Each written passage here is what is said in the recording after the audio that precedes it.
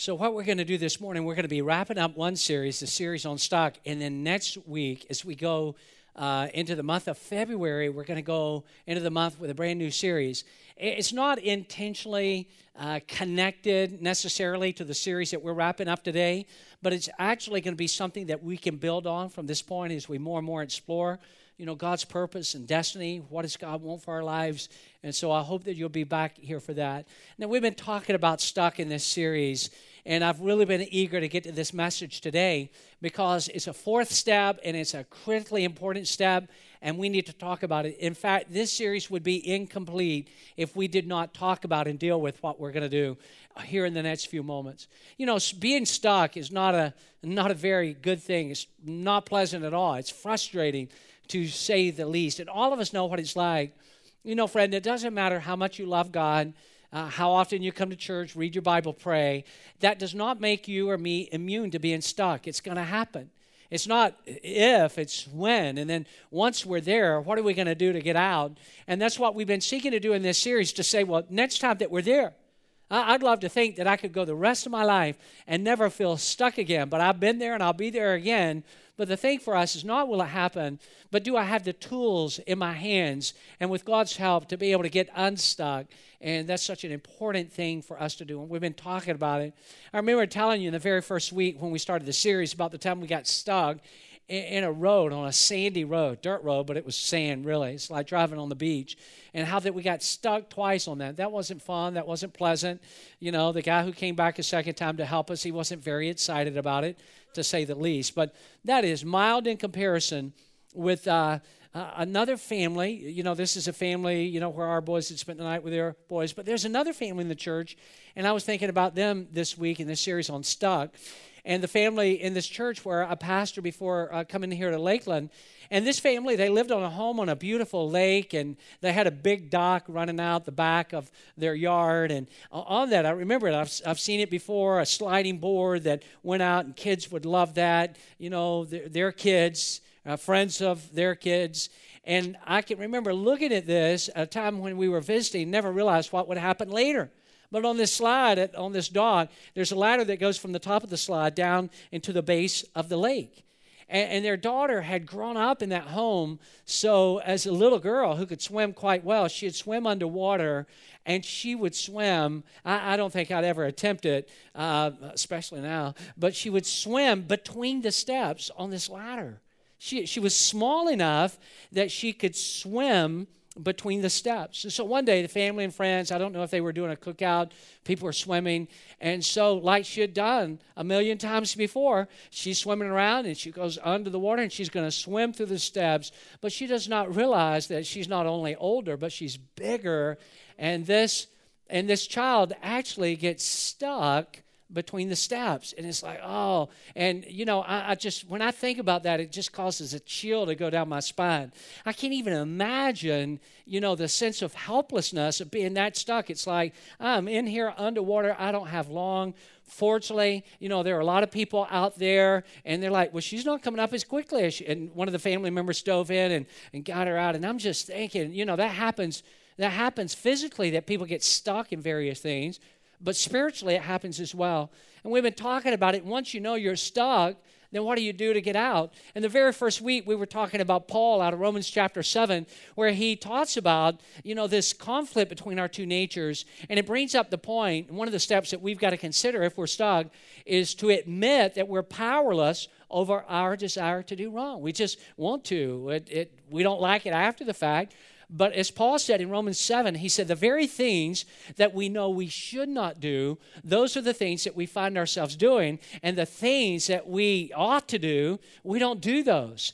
And we need to admit, if we're stuck and we're either there, we're going to be there, to admit that I'm powerless over my desire to do wrong. That's what Paul says in Romans 7. The very next week 2, we went into the Old Testament, Daniel chapter 4, and we looked at this up and down life of King Nebuchadnezzar.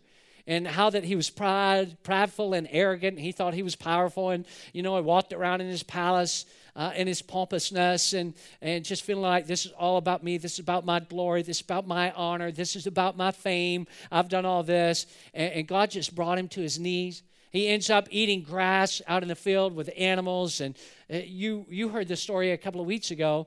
And in that, we learned this second step if we're stuck. The first step is admit that we're powerless over our desire to do wrong. But secondly is to admit that God is all powerful. There's a term, omnipotent, that God is omnipotent, that he is all powerful. There's nothing God cannot do. But what we've got to understand about that fundamentally is not only is God all powerful, but the good news for us is that God actually wants to help us. So that was step 2. And then last week in step 3, we went to Luke chapter 19. We looked at this vertically challenged guy by the name of Zacchaeus and his whole story and how that in an amazing kind of way, he goes about to make things right with all of the people that he had wronged, which were basically the entire population of Judea, because he was a chief tax collector and he had ripped them all off.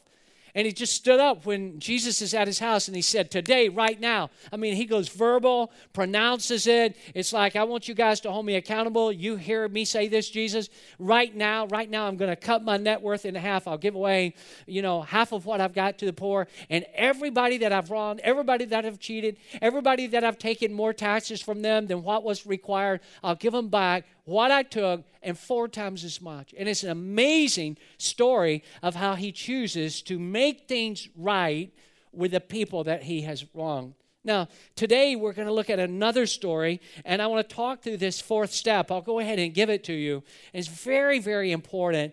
And this one, it's last, but it's not last because it's least important. In fact, I would imagine that for the majority of us, this may be the one where we get stuck easiest of all. It's not that the others won't give us problems from time to time, but this one is a big one, and we need to talk it all the way through. Let's talk about this essential 4th step of I must look beyond myself.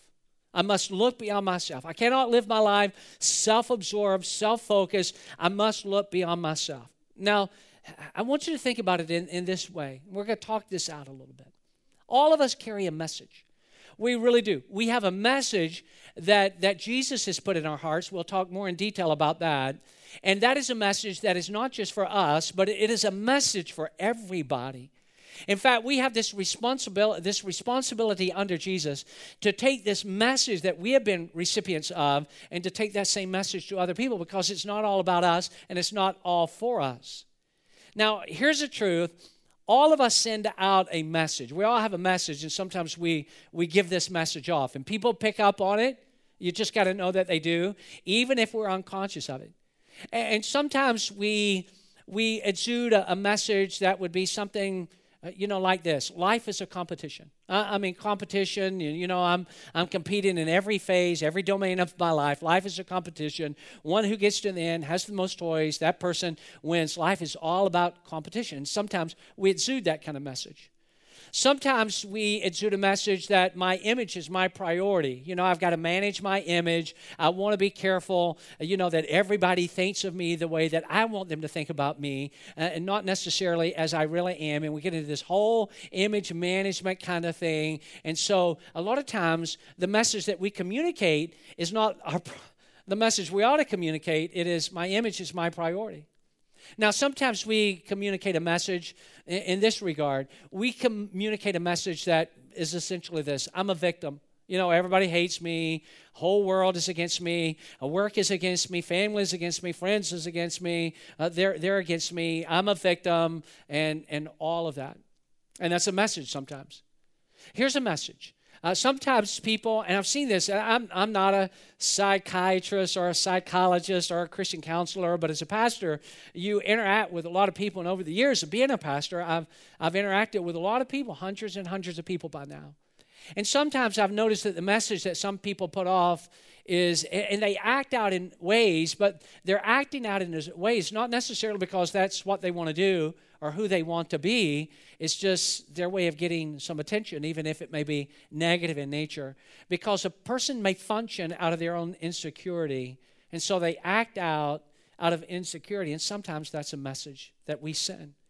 Now, we may carry a message that we don't really want to carry, and we do so with our words, or that message becomes clear in how we treat people, or how we spend our time, or how we spend our money. And our not so invisible emotions. You know, we think that, hey, we can hide our emotions. Nobody's going to know what we're really feeling, when many times we reveal them. They're not invisible at all. And a lot of times these messages that we're not even conscious of and how we're communicating them, we're actually doing it quite often. Now, the most important message that you and I need to carry, and not just carry, but give to other people, is a message that God is very, very serious about. And that's why I want to talk to you about it today, because you and I get caught up in the craziness of life to where, if we're not careful, we think that life is just about, what's happening in our day-to-day lives. That our life is about our job, or our life is about our family, or our life is just about our home that we live in, or the car that we drive, or the things that we have. And really, it's not that those things are wrong, family and work, and, where we live and what we drive and what we wear. It's not that those things, are wrong. It's just like God has us here for a much higher and more noble purpose than that. Our life is about so much. The totality of our life is about so much more than just existing and going and having. It's about taking a message that Jesus has entrusted to us and making sure that we give that message to other people. I want you to look at these verses. This is the last chapter of Matthew 28. Let's pick up at verse 18. Look at it with me. It says, "Then Jesus came to them," this is to his followers, "and he said, 'All authority in heaven and on earth has been given to me. Therefore go.'" He's going to send them out with a message. "Go and take the message. Therefore, go and make disciples of all the nations, baptizing them in the name of the Father and of the Son and of the Holy Spirit, and teaching them to obey everything I have commanded you." Now, all of you, everybody, 100% of you, read the last portion of this with me. Everybody now. "And surely I am with you always to the very end of the age." It's amazing what Jesus does here. Jesus hands off this unbelievable message to people that, quite honestly, if we were handing off a message, we may have not handed it off to this group of guys at all. It was his disciples. It was his inner circle. But that does not mean that these gentlemen were perfect by any stretch of the imagination. In fact, they were so much like you and me. They had their doubts, and they had their fears, and they had their weaknesses. These were men that had their own struggles. And yet Jesus entrusted to imperfect people the most important message that the world could ever know. And you know what? Looking back, they did a pretty good job, to say the least, of taking it to the next generation. And then that has been perpetuated ever since.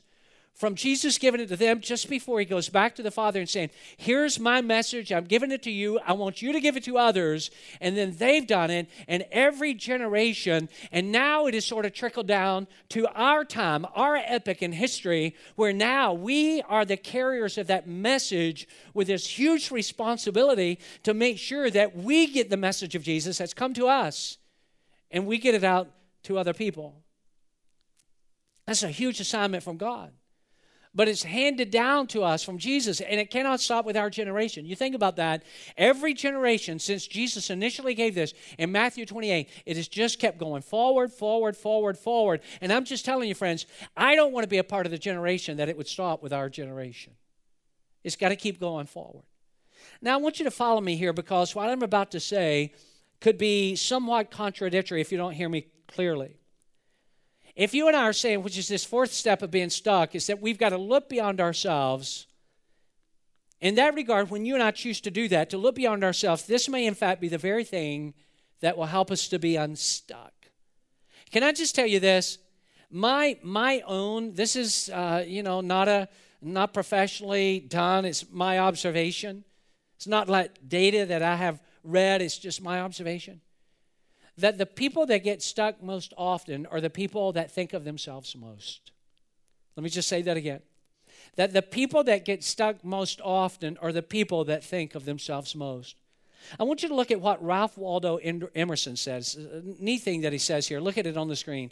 He said, "It is one of the most beautiful compensations of this life that no man can sincerely try to help another without helping himself." And if you've ever been just stuck in the blues or just sort of in that fog, and it's like, you're just discouraged or downcast, it's like, and the fact of the matter is, when you look back, maybe you're saying, I was just so focused on myself. But like if you shake yourself and you get out and you do something for somebody else, it just helps you to become unstuck, even from the base of your own emotions and how you feel, much less what's going on in your life spiritually. But here's the problem. Often, you and I have a reluctancy to carry this most important message. And why is that? Why is that? I mean, honestly, if you're telling me that you're doing the very, very best in that and there's no room for improvement, then I would give you the benefit of the doubt, or I would work my hardest to give you the benefit of the doubt. But the fact of the matter is, I would imagine for you, and it's also true for me, that we do not carry the message of Jesus with the urgency and the passion and the energy that God intended from the very beginning. I don't think that we have necessarily developed a rebellious heart or spirit that causes us to just dig in and protest taking Jesus' message to other people. It's just that we're hesitant. We're adverse to it. Please hear me on this. It's not just a reality that other people need to desperately hear the message. But the reality is, listen, they not only need to hear the message, but there's something within us. See if this doesn't make sense to you. That there's something about when you and I know that we are the recipients and the carriers of the message of Jesus. If we are not giving it to other people who desperately need to hear about it, not only is their life not going to be changed, but what happens is slowly, in a diminishing fashion, does the message of Jesus lose its aliveness in us. We don't have that passion.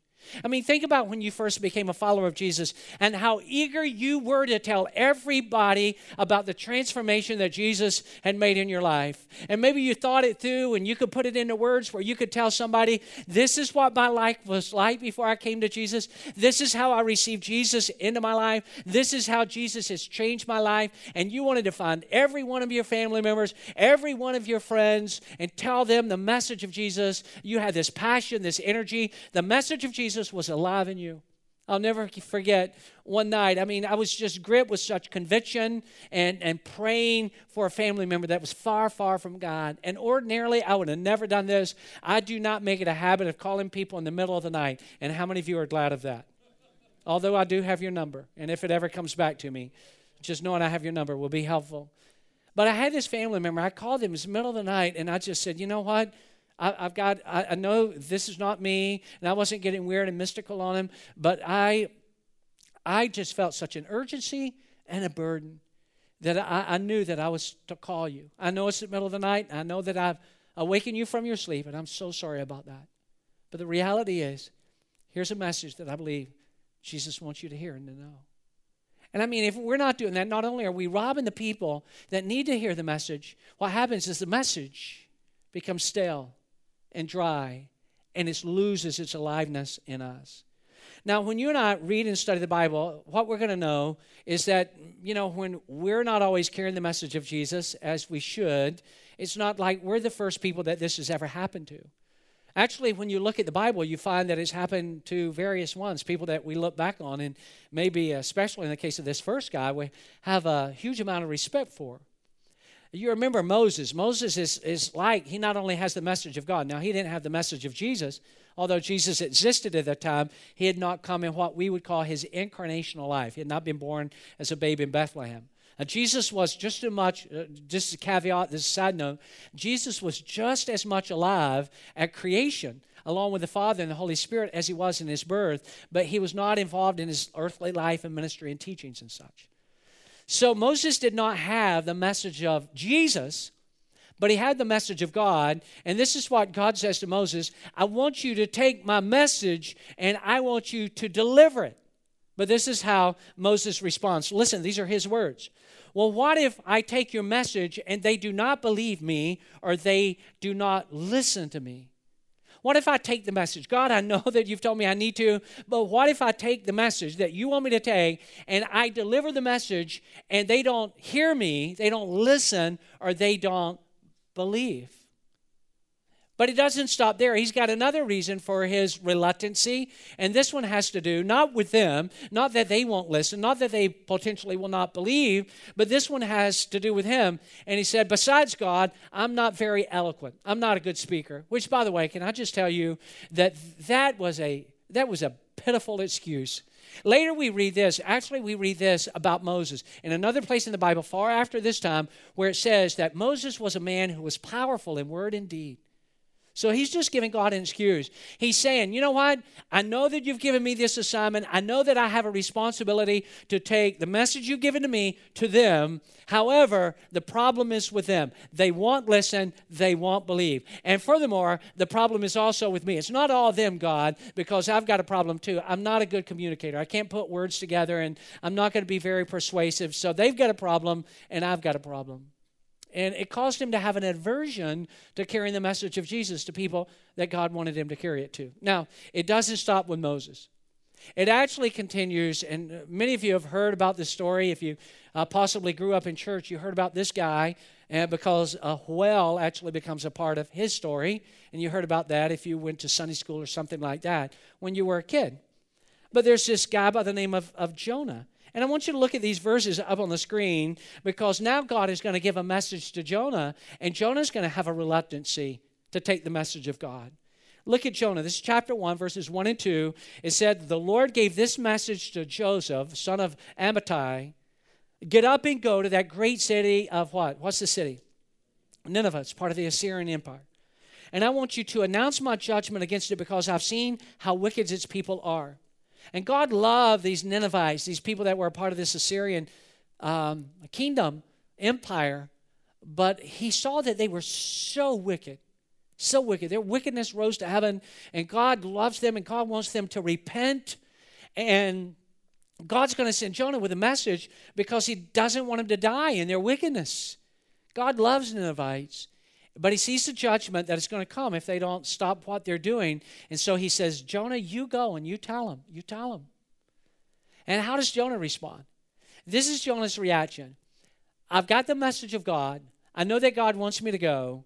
But if God is saying that he wants me to go this way to Nineveh, then I'm going to go that way in the opposite direction of Nineveh. And let me tell you why Jonah felt that way. It was because he despised Ninevites. He hated Ninevites. How many of you know that's a problem if you hate the very people you're supposed to take God's message to?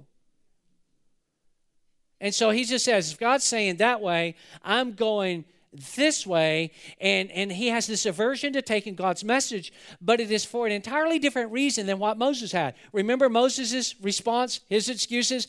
All right, God, I have the message, but I'm not going because they've got a problem. They're not going to listen. They're not going to believe. And furthermore, I've got a problem. I'm not eloquent. I'm not a good communicator. Jonah does not mention either of those things. He never says that, hey, I can't communicate the message. And he never says, I don't think if I give them the message that they're going to refuse to listen, and they're certainly not going to believe. In fact, listen, friends, this is very, very important. In fact, he is distraught at the very thought that they're going to do the opposite of that. He is disturbed that when he does take the message of God to the Ninevites, that they are going to listen, and they are going to believe, and they are going to repent, and they are going to turn to God. And that's the last thing that Jonah wants to happen, because, again, Jonah can't stand Ninevites. He hates Ninevites. And he has no intention of delivering the message. But we are not Moses, and we are not Jonah. So what is it that keeps us from taking the message of Jesus to other people? And there could be various reasons. I'll mention two rather quickly. I think one of the primary reasons why we're reluctant to take the message of Jesus to others is our own sense of inadequacy. It's like, I've never been trained in that. I've never had any kind of professional training. And, God can only use like veterans, experienced people who are very comfortable in their skin doing this. And they just do it without even having to think about it. They never get sweaty palms or lump in their throat. It just comes easy and natural to them. And I don't have training, therefore, and it's our feeling of inadequacy. Or we may even say, well, I'm a new Christian, and, golly, how can I tell somebody, the message of Jesus when I'm just trying to figure it out myself? And, I haven't been that far removed from where they're at, and I'm a new Christian. Certainly as a new Christian, I don't have any kind of responsibility to take Jesus' message. I mean, really? Not me. Or we may say, well, I don't really understand my Bible that well. And, if you're going to really tell anybody the message of Jesus, you've got to be like a scholar, a theologian, or at least spent, half your life in, seminary or something like that. And I don't really know my Bible that well. In fact, friends, I can relate to all of these things. because I've felt all of those things. I can remember, can I tell you this? If you think you don't know your Bible, can I tell you, and I'm the guy giving talks here every weekend, that when I first became a Christian, I knew I needed to pray. I knew I needed to read the Bible, but nobody taught me how to study the Bible. It's like I just picked it up, and I remember hearing somebody say out there somewhere, don't start in the Old Testament, start in the New Testament. So instead of starting in Genesis 1, I started in Matthew chapter 1. And I'd take time every day and I'd read it a little bit. And I went from Matthew chapter 1, chapter 2, 3, kept going all the way through chapter 28. The verses that we just read, 18 through 20, which are the last verses of chapter 28. And I read that and I'm like, wow, I've just read a book of the Bible. And then I just, I'm going to continue with my devotion. So the next time I started to read the Bible, I sat down and I started with Mark chapter 1. And the deeper I got into Mark's gospel, I had this, and you may laugh at me, and that's okay, but I remember reading and thinking, what's going on here? It seems like I have read this somewhere before. I mean, how do I know this? How do I know this? Because nobody ever took the time to tell me, Matthew, Mark, Luke, and John, they're the Gospels, and each of these writers are given their account of the same things that happened in the life and teachings and ministry of Jesus. And so I'd read Matthew, and then I'd get to Mark, and then I got to Luke, and I'd like, deja vu, what is going on? It seems like all this stuff, and I didn't realize that I'd already read it, but just from a different person telling the story. And a lot of times we say, well, I can't really tell the message of Jesus because I'm not sure I understand it myself. Or we say, what if somebody asks me a question and I don't know the answer to that question? Then, oh man, it's all going to blow up. Do you remember what Jesus said? Very last verse, we looked at it, Matthew 28, very last verse 20, when Jesus said, and you keep this in mind, every time you go, you just know, surely I am with you. I'm with you. Every time you go, you just got to know. You're not going on your own. I'm going with you. Now, this is not a trick question, all right? It's really not, and I want to hurry here. It's not a trick question or questions because I'm going to ask you two. All right, question number one. Everybody ready? How many of you are still with me? Wave your hand at me like this. I know it's dark in here. I know maybe you didn't have enough coffee. And so if you see anybody starting to nod, they don't even have to be asleep. If they start to nod, you just smack them really good in Jesus' name. And if I hear smack, I'll just know you're doing the work of God right there where you're seated. All right? How many of you are still with me? Question number one. What do you think? You don't have to call it out loud, but just think about it. What do you think is the greatest sermon in all of the Bible? The greatest sermon in all of the Bible. What would you say? A lot of people would say, and I would not disagree, that the greatest sermon in all of the Bible probably is the sermon that Jesus gave, a series of teachings that we now refer to as the Sermon on the Mount. Probably the greatest sermon not ever given, certainly recorded in the Scripture. All right, so a lot of us would say Jesus' Sermon on the Mount, greatest sermon ever in the Bible. All right, second question. What is the worst sermon in the Bible? And some of you are saying, Jeff, is it even legal for you to say that? I mean, like a, worst sermon in the Bible? But there's one that I have in mind. Like, I think probably the worst sermon of all. And it's right here in the Old Testament book of Jonah. Now, keep this in mind. He has now changed his mind. God's got his attention, and you know that whole story. And now he is in Nineveh. And you would have thought, because the Ninevites, who are part of this Assyrian empire, they don't know God. They don't know about God. They don't know the teachings of God. They don't know the law of God. They don't know the name of God. They don't even know the Ten Commandments. So you would have thought that Jonah would have sat down and just said, God, you're going to have to really, really, really help me here, because I've got to craft a great, great sermon to people that don't even know who you are. And I'm going to take your message, and I'm going to tell them. I'm going to warn them. That's why you love them. I don't care about them myself, but you love them. And so, it's honest on me to deliver them. And I'm going to give you my best effort. And so I'm going to put together like this masterpiece sermon in order to persuade them to repent and come to you. But I want you to look at, I think, the worst sermon in all of the Bible. Jonah chapter 3 and verse 4. It says, Jonah entered the city and walked for about a day. Then he said, and here's his message. This is his message. In 40 days, Nineveh is going to be destroyed. That's his message. That's it. That is it. That is the introduction. That is the text. That is the application. That is the conclusion. That is the whole ball of wax. That is his whole message. And can I tell you, I'm a little bit jealous, because if that had been my whole message for this morning, that would have saved me hours and hours and hours of my time this past week. It's not a very good message. He just looks at the people. And he's not sad about it. He's not crying about it. He's sort of happy about it. You read the story. You check it out later on your own. You'll see I'm telling you the truth. He's sort of happy about it. In 40 days, Nineveh will be destroyed. He's like, oh boy. In fact, he later pulls up a lawn chair. I'm sure it's got a Georgia Bulldog logo on it. But again, I'm just reading into the text a little bit. And he just sat back. No, he didn't. No, a Georgia fan would never do that. He was from one of these other schools that will remain unnamed. And he just sits down and he says, I'm going to watch this. I'm going to get a front row seat. Now, that's it. But what happens? If you don't know the outcome as to what occurs, you would be totally blown away. Here it is. The people of Nineveh believe God's message. It says that in verse 5, the A part of that verse. It says he just gives this lousy sermon. Hey, 40 days, Nineveh's going to be destroyed. Ha, ha, ha. I'll get a chair. I'm going to watch it. And it said that the people repent. And you know what it tells us? And listen, this is what I want you to get. Please, please, please, you've got to get this. You've got to understand this. Oftentimes, people are more receptive to the message that we're unwilling to give. It's like their level of receptivity is heightened over our desire to give the message. In fact, somebody has said this, it's a great statement. It is better to have an inadequate message about a glorious God than a glorious message about an inadequate God. Listen to that. It's better to have an inadequate message about a glorious God than a glorious message about an inadequate God. And it's just a reminder to us, friends, that people are more ready to receive. And so we can't just say, well, I'm just a new Christian and I haven't been trained in this, or I don't understand my Bible that well, or somebody's going to ask me a question. No, it's not about that. And remember, Jesus said, anytime you take my message that you have received from me and you give it to other people, which is what I want you to do, you just got to know I'm going to go with you. No excuses. Don't hold back. No reluctancy. But a lot of times, our reluctancy is born out of our sense of inadequacy. Sometimes it's born out of the second thing is our personal fears. You know, how are people going to react?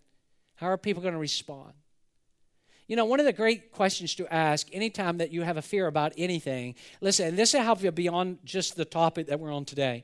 Anytime you have a great fear, I think a great question to always ask is this question: what is the worst possible thing that can happen? I'm almost embarrassed to tell you this, but when I was 18 years of age, it was like the evil one, you know, he couldn't hammer me in this area because I had my defenses up, and maybe this area because I had my defenses up, but he just found an inroad into my life, which was fear. And I can remember as an 18-year-old, very healthy guy who had played sports his whole life, from the time he was 4 years old till that time, no sickness, no physical abnormalities, no doctor's report saying you've got this or this.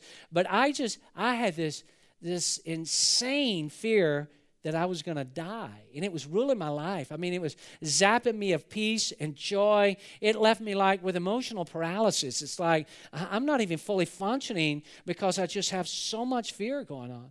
And I wasn't very pleasant to be around, to be quite honest. And then one day it just hit me, and I know it was God because I wasn't smart enough to figure this out on my own.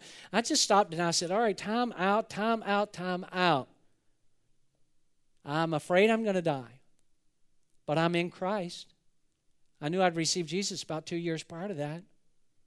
I knew that if I did die, I was going to heaven. And so I answered my own question with God's help. What is the worst thing that can happen to me if I die? And I said, you know, the worst thing is I can go to heaven. And everybody says that's going to be a great thing. And once I understood that, it's like evil one couldn't hold that over my head anymore, because I'm like, you know, sort of Paul, nothing like Paul, but like, hey, stay or go, you know, either way, it's a good thing.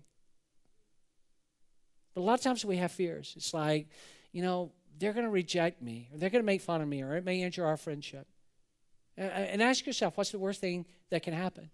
You say, well, hey, you know, and you bring the message of Jesus up in a conversation because they share something's going on in their life, a personal crisis or a challenge. You say, hey, by the way, you know, I'd love to pray with you. Could I pray with you about that? If you have a fear, just imagine, what is the worst possible thing that can happen? They can just say, no, I'm not comfortable with that. They're not going to burn your house down. What if you say, well, I just sense that I need to share my story, much like I mentioned a moment ago. Man, I just seem that God is setting it up. I can take the message of Jesus, what my life was like, how I received Jesus, what my life has been like since. And I can tell that, and we say, hey, I'm not trying to be arrogant about this at all, but I want to humbly tell you my story. And I don't have my act fully together, and I'm not a perfect person, but I want to tell you my story. Would you listen to my story? What's the worst possible thing that could happen? They may say, I don't really care to hear your story. They're not going to cause you to lose your citizenship. What if you say, I feel that God wants me to invite somebody to come to church with me, but I don't know, and, are they going to be open, receptive to that? And we just say, well, all right, I'm going to just go for broke. Hey, listen, I go to church, and it's in a theater, and I'd really like for you to come, and you can sit with me, and I'll be right there with you the whole time. Our church loves guests, and we'd be thrilled to have you. What's the worst thing that can happen? They can just say no. You're not going to lose your life for it. Friends, can I just say something to you and to me? The reality is, anytime you and I would say something like that, we've just got to understand it is so weak when compared to what followers of Jesus have endured throughout the ages, because they were willing to take the message of Jesus in a culture that is not as easy as our little culture that we live in. Not that everybody loves God, not that there's not anti-God and anti-Jesus sentiment all around us. But listen, the reality is, anytime you and I speak up with the message of Jesus, it's not going to be like for other believers who have lost their homes, and many have lost their jobs and their family and their freedom and even their very lives. I was reading a book not too terribly long ago. And in this book, it describes one fellow Christian in India. And this brother, while being skinned alive, and you heard me right, skinned alive because of his commitment to Jesus, he looked at his persecutors and said, I thank you for this. Tear off my old garment, for I will soon put on Christ's garment of righteousness. Another believer, a guy by the name of Christopher Love, was headed to his own execution. He wrote a note to his wife saying to her, today they will sever me from my physical head, but they cannot sever me from my spiritual head, which is Christ. They'll take my head off. They'll sever me from this physical head, but they can never separate me from my spiritual head, which is Jesus. His wife was so moved with her husband's courage that when the executioners let him off, she stood there and she clapped. She applauded for her own husband's courage while he sang a worship song, going to have his head taken off. The worst thing that could happen to us? No, don't want to hear. No, I'm not going to come. No, you can't pray with me. That's about it. So anytime you and I just like, and I know they're real. I know our sense of inadequacy is real. I know that our personal fears that we have about this are real. But again, consider, what is the worst possible thing that can happen? All right, let me wrap up this talk by approaching it in a slightly different way, and then we're done. I think one of the ways that we can deliver the message, got to have courage. Got to put our sense of inadequacy aside, our personal fears, got to shove them to the side. And one of the things that we can do is we can take the message of Jesus in a way by loving and serving others. And I think, when we love and serve other people, it just sets them up to be more receptive. And it causes us to ask ourselves a very legitimate question. Is there anything about my life? You ask yourself that. Is there anything about your life that causes it to stand apart from the crowd? Is there anything that makes us different? Is there any distinction in our life? Or are we just like everybody else around us, self-absorbed, greedy, uncaring, harsh, indifferent to those, around them? Do we carry the same kind of attitudes? Do we give off the same message that even people who do not know God? I want you to look at this verse right here up on the screen. This is out of Matthew as well. Matthew chapter 10 and verse 42. Everybody read it with me. Will you read it? You can be sure that whoever gives even a drink of cold water to one of the least of these my followers, because he is my follower, will certainly receive a reward. Everybody carries a message. What is yours? And I think one of the things that sets us up in a good way to take the message of Jesus to others is by being known by our love, by having a servant's heart. So I'm talking about in this fourth step, it's so important to know that one of the things that will help us to get unstuck is when we keep just focusing on ourselves all the time. And we say, you know what I'm going to do? It's not all about me. I'm going to serve. I'm going to love. I'm going to help others. I really like the message sent by this high school student athlete. Some of you may be familiar with it, but take a look at it real quickly, and then we're going to come back and wrap up.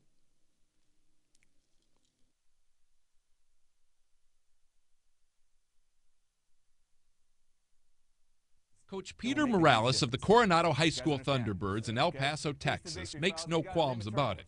He has a favorite on this team. Mitchell, I need you to help me out with my coaching tips, Mitchell. Team manager Mitchell Marcus has a developmental disability. 1, 2, 3, And he far surpasses everyone here when it comes to love of the game. He's just an amazing person that our basketball team loves being around. Mitchell's mom, Amy, says he's always been that way.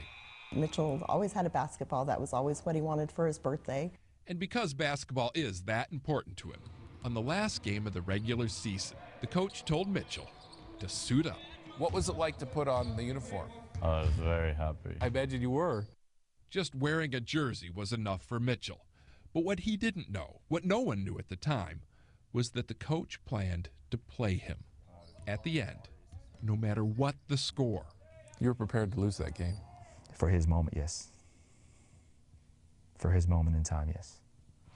And so, with a minute and a half left, Coronado leading, but only by 10, Coach Morales put in his manager.